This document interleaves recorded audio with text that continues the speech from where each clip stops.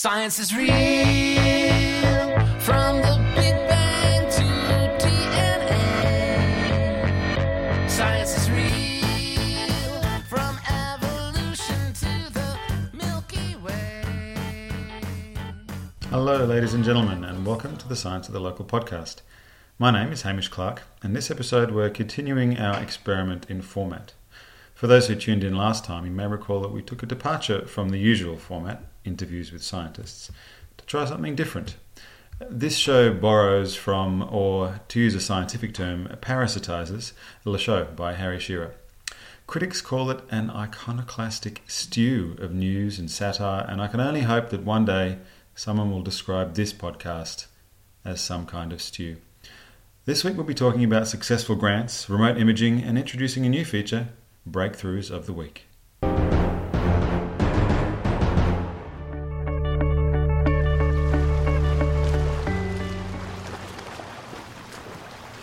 News of successful grants. Let's start with a grant that wasn't awarded. In the wake of the announcement of the federal government's marriage equality plebiscite, people are starting to list things that could have been spent with the estimated $122 million the postal plebiscite will cost. Incidentally, list making is one of the top 5 most common human activities online. According to News Corp, $122 million is close to double what the Cancer Council of Australia spent on cancer research grants. And now to grants that were awarded. The government has announced $1.9 million in funding for 5 citizen science projects, to add to the $4.4 million that was announced last year. For those with a mathematics background, that comes to a grand sum of $6.3 million, which could pay for about 1/20th of a postal plebiscite. The awarded projects are Galaxy Explorer Forensics, an astronomy project led by the University of Western Australia, the National Water Bug Blitz, a freshwater biodiversity project led by Federation University Australia, the SWAC Network, that's Sydney Schools Weather and Air Quality Network, led by the University of New South Wales, Wild Orchid Watch, led by the University of Adelaide, and Pesticide Detectives, led by the University of Melbourne. While these are relatively small sums compared to other science funding, citizen science looks to be something that will grow. I have my doubts about the long-term viability of citizen science for a couple of reasons. First, it might lead people to start coming up with other ways to involve members of the public in matters of common interest, which does not sound like something in the national interest. Secondly, it has the potential to step on the toes of scientists, among whose ranks I proudly, or at least knowingly, stand.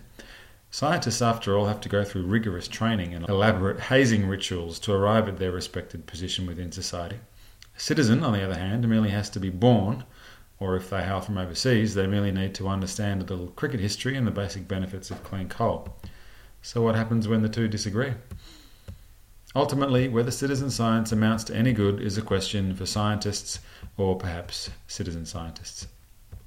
Overseas, and late last year, the European Union announced €45 million, or about 67 million Australian dollars, into research to combat the Zika virus disease and other emerging infections transmitted by mosquitoes. The funding will go to research on treatments, diagnostics and vaccines, as well as better risk assessment for Zika.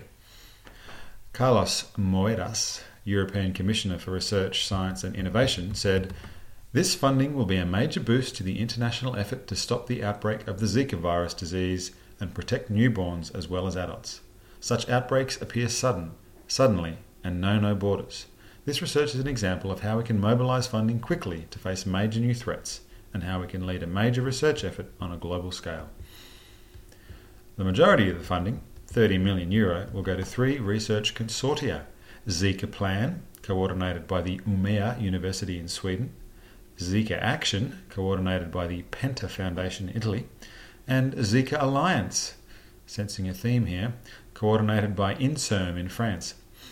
Researchers from Europe, Brazil, other Latin American countries and the Caribbean will collaborate in the consortia to fill the knowledge gaps on Zika infection and its consequences for pregnant women, newborn babies and adults, and they'll also develop improved diagnostic tests and investigate options for treatment and prevention.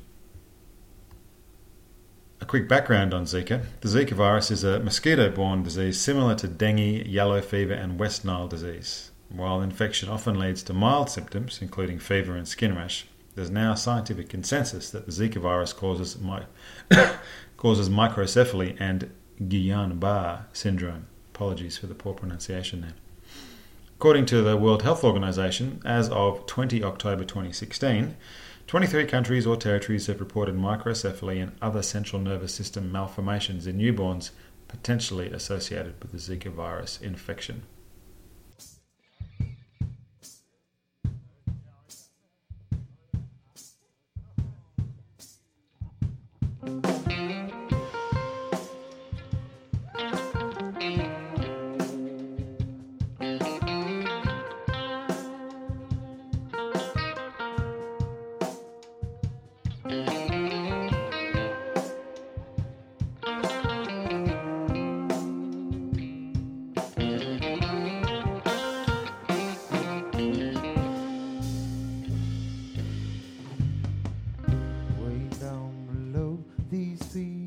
Trying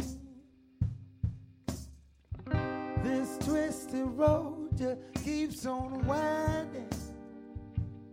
Well, I feel I may have overslept my bounds. I probably should resume my rounds. Now Dr. Theo goes back in town. You seem to think that I'm backsliding. Road just keeps on climbing. Well, I fear I may overslept my bounds. I probably should resume my rounds. Now Dr. Phil is back in town.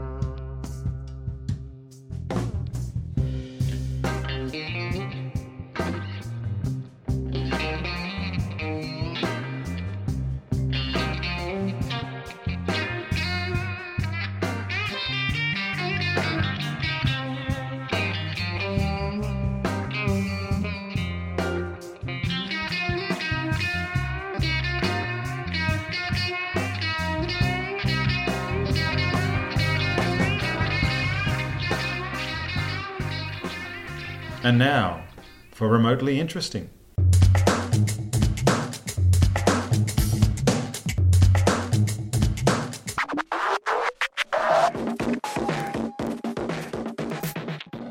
Nowadays, there's a serious amount of crap orbiting the Earth.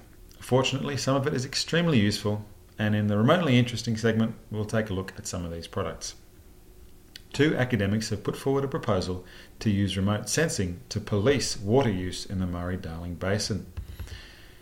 If the allegations of water theft reported last week by the ABC's Four Corners are accurate, according to one of the researchers, they reveal a fundamental failing in the integrity of the system that records water use in the Murray-Darling Basin. We have a suggestion, this is the researchers speaking, that could help to restore trust that water users are not abusing the rights granted by their water entitlements and jeopardising the Murray-Darling Basin Plan by taking more than their fair share. Instead of the current system, and this is still the researchers talking, in which state governments monitor consumption via water meters, we suggest that water users should instead have to fill in an annual water return, akin to tax returns. Have you done yours, listeners? To account for their water use, which could be efficiently verified using technology such as satellite imagery. These water returns could be randomly audited using satellite imaging and other spatial data to reveal the hopefully few, and that's the researchers still talking, cases in which actual water use does not appear to be consistent with the user's declaration. This would highlight places where more water than reported has been used, for instance where the amount of crop grown is inconsistent with declared water use, or where the amount of water in storage exceeds what the returns indicate. Once these disparities come to light, they could then be investigated, and I'm sure that would be a very politically dynamite investigation indeed. Another story from remote sensing. NASA's Earth Observatory is carrying a story about the fledgling field of space archaeology. They say, for centuries, if archaeologists wanted to find an ancient or mythical site, they trudged through desert sands or rainforest thickets, armed with little more than rumours and hand-drawn maps. Incidentally, the host of this podcast is also armed with little more than rumours and hand-drawn maps. They worked from historical accounts and biblical texts and a lot of educated guesswork. But all of that changed in the late 20th century when some of them began using a new tool, remote sensing. By gathering data and images from satellites and aircraft, researchers began to uncover a wealth of new finds. Like the glow of a flickering bulb, images taken from above were shedding light on previously dark landscapes. The story goes on to say that with the development of airborne light detection and ranging, that's LiDAR, you may have heard of, archaeologists gained perhaps their most powerful tool. LiDAR works by sending out laser pulses of light to measure the distance to a land or ice surface. Suspended from a plane or helicopter, the tool can generate precise elevation data that allows researchers to build three-dimensional maps of a landscape. LiDAR allowed us to see how big sites are, and that takes you in different directions, said Arlen Chase, an archaeologist at the University of Nevada, Las Vegas. Chase and his wife, archaeologist Diane Zano Chase. Incidentally, is there a higher than average marriage rate between archaeologists? I just have a gut feeling that that's the case, but it's completely without foundation. Chase and his wife, Diane Zano Chase, have been conducting excavations in Mesoamerica for more than 30 years. Early adopters of LiDAR, they have uncovered thousands of ancient Maya artifacts and made several important discoveries, including Altar 21, which recorded the defeat of the ruling Tikal dynasty by the citizens of Karakol, and royal tombs that date back to 537 CE. LiDAR maps help them detect the outlines of sites that were covered by thick jungle vegetation and otherwise invisible to the naked eye.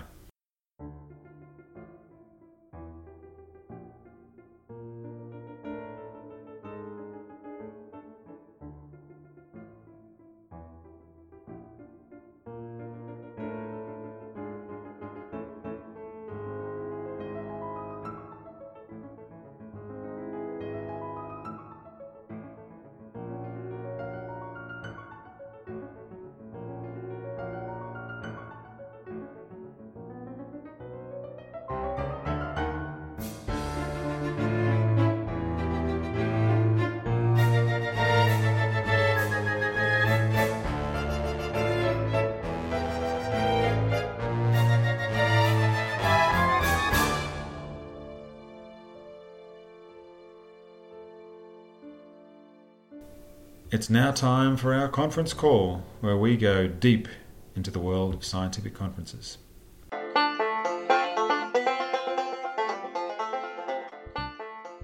CSR in Action hosted critical stakeholders including Dr. Ibe Kachikwu, Minister for State of Petroleum Resources, Dr. Kayode Fayemi, Minister of State for Mines and Steel Development, and more than 500 delegates involving government representatives, private organisations, civil society organisations, academia, media, captains of industry and investors at the 6th Sustainability in the Extractive Industries Conference. Building Local for Global. Building Local for Global is the name, the kind of sub-name of the conference, and when you're running a conference it's very important to have a catchy name. Building Local for Global. It was held on 19 to 20 July 2017. That's a 2-day period.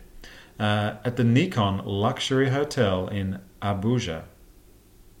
Now, deliberations at the event gave rise to a communique which will guide the activities of the post-conference working group.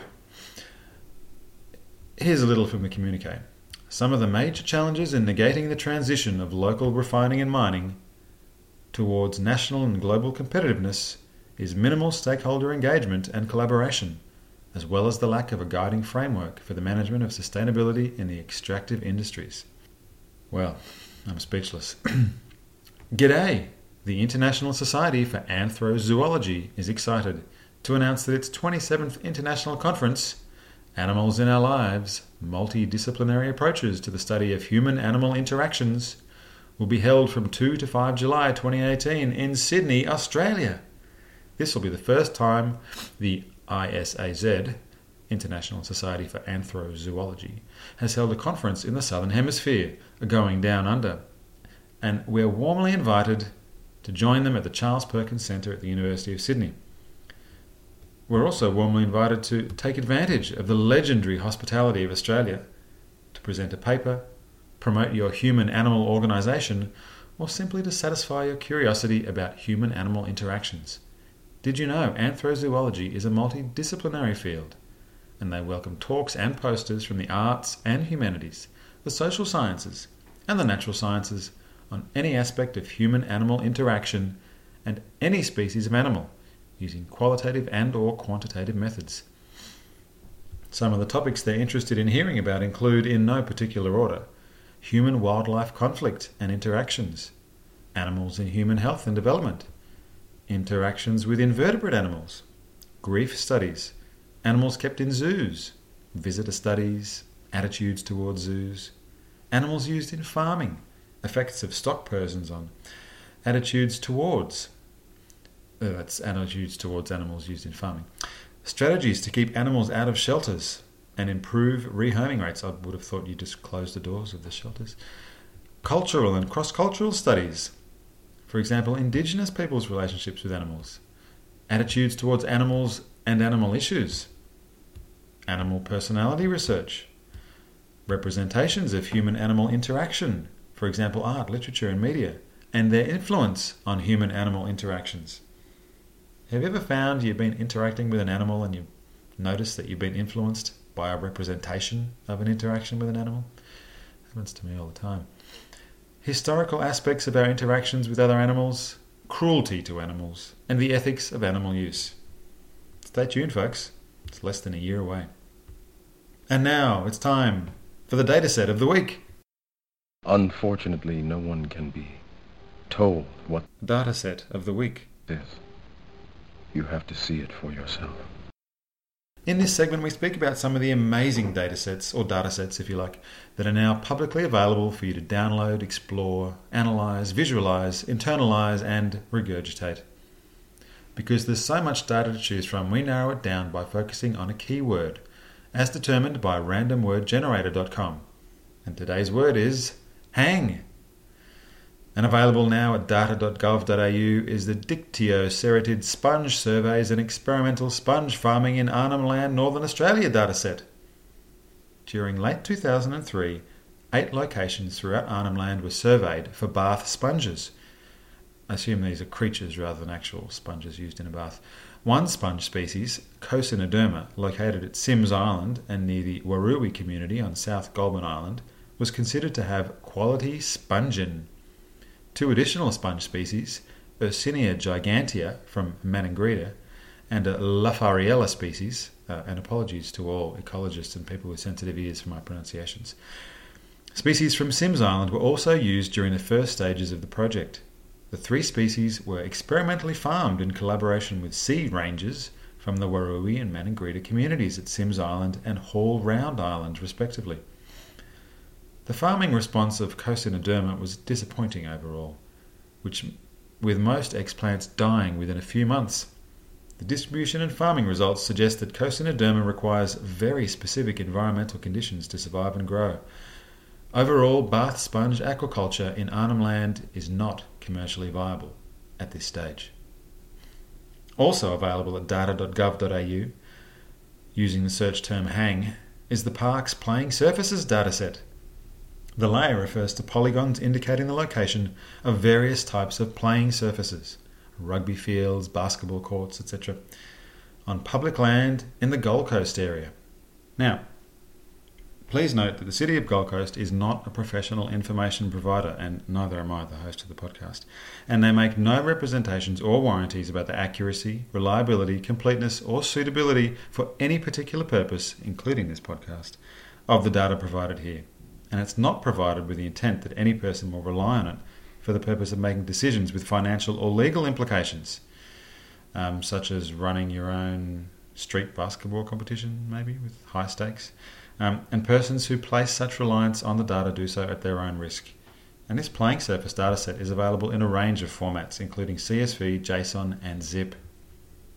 And now, a new segment here on the Science at the Local podcast, Breakthroughs of the Week. Because if you're going to break something, you might as well be through. Dateline Tokyo and Mazda has announced a breakthrough in a long-coveted petrol engine technology. From 2019, it plans to sell cars with compression ignition engines, a type of cleaner, more fuel-efficient petrol engine. Dateline Texas, IBM has announced a breakthrough in deep learning performance using new distributed deep learning software.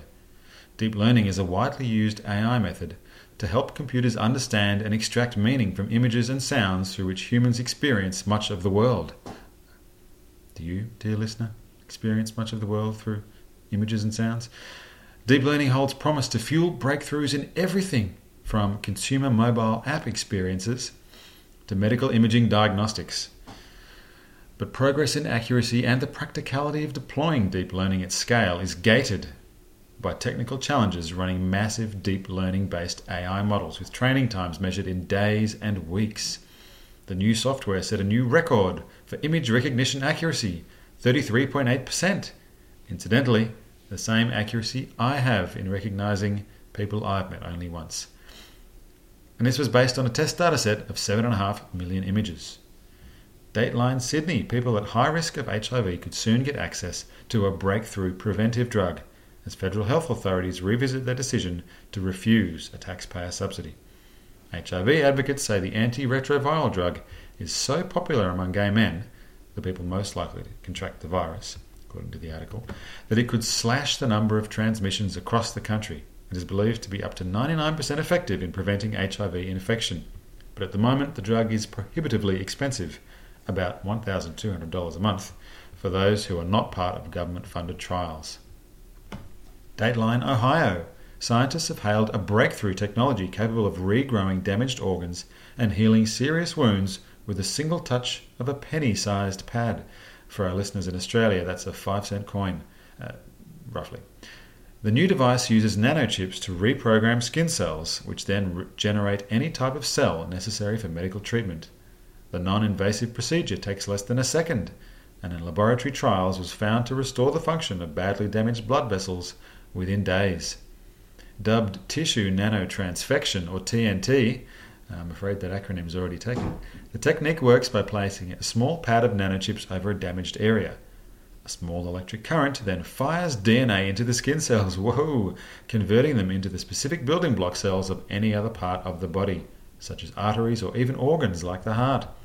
It promises to transform the chances of patients in need of complex reconstructive surgery, as well as those whose organs are prematurely aging. The US researchers who created the technology say it could even be used as a weapon against neurological diseases like Alzheimer's and Parkinson's. Dateline Hong Kong. A team led by the Education University of Hong Kong has revealed for the first time that hypoxia, a deficiency in oxygen, can cause transgenerational reproductive impairment in fish. This major breakthrough in environmental science was the result of a 4-year joint project with team members from 4 other Hong Kong universities, and is testimony to EDUHK, that's the Education University of Hong Kong, testament to their high-quality research with global impact. From 2012 to 2016, the team compared the reproductive ability of marine medaka fish and the subsequent 3 generations of their offspring raised in seawater under normal and low levels of oxygen. The important discovery has been published in the authoritative scientific journal Nature Communications. Team leader Professor Rudolph Wu, Research Chair, Professor of Biological Sciences, said that recent climate change has caused the sea temperature to rise and oxygen level to drop. This, together with a large amount of nutrient-rich wastewater being disposed of in the ocean, has caused excessive phytoplankton growth, which has led to hypoxia. You've been listening to the Science at the Local podcast, available on iTunes, soundcloud.com/Science at the Local, and all good podcast providers. Science at the Local is not just a podcast, it's also a series of bi-monthly talks by expert and engaging scientists delivered in a cosy setting to the good folk of the Blue Mountains. To find out more, go to www.facebook.com/Science at the Local. Science at the Local is run by me, Hamish Clark, and Kevin Joseph. We're supported by Springwood and Mimmerley Neighbourhood Centres, and in 2017 by the Inspiring Australia program of the Commonwealth Government. By listening to this podcast, you agree to our end-user licence agreement. Science is real from the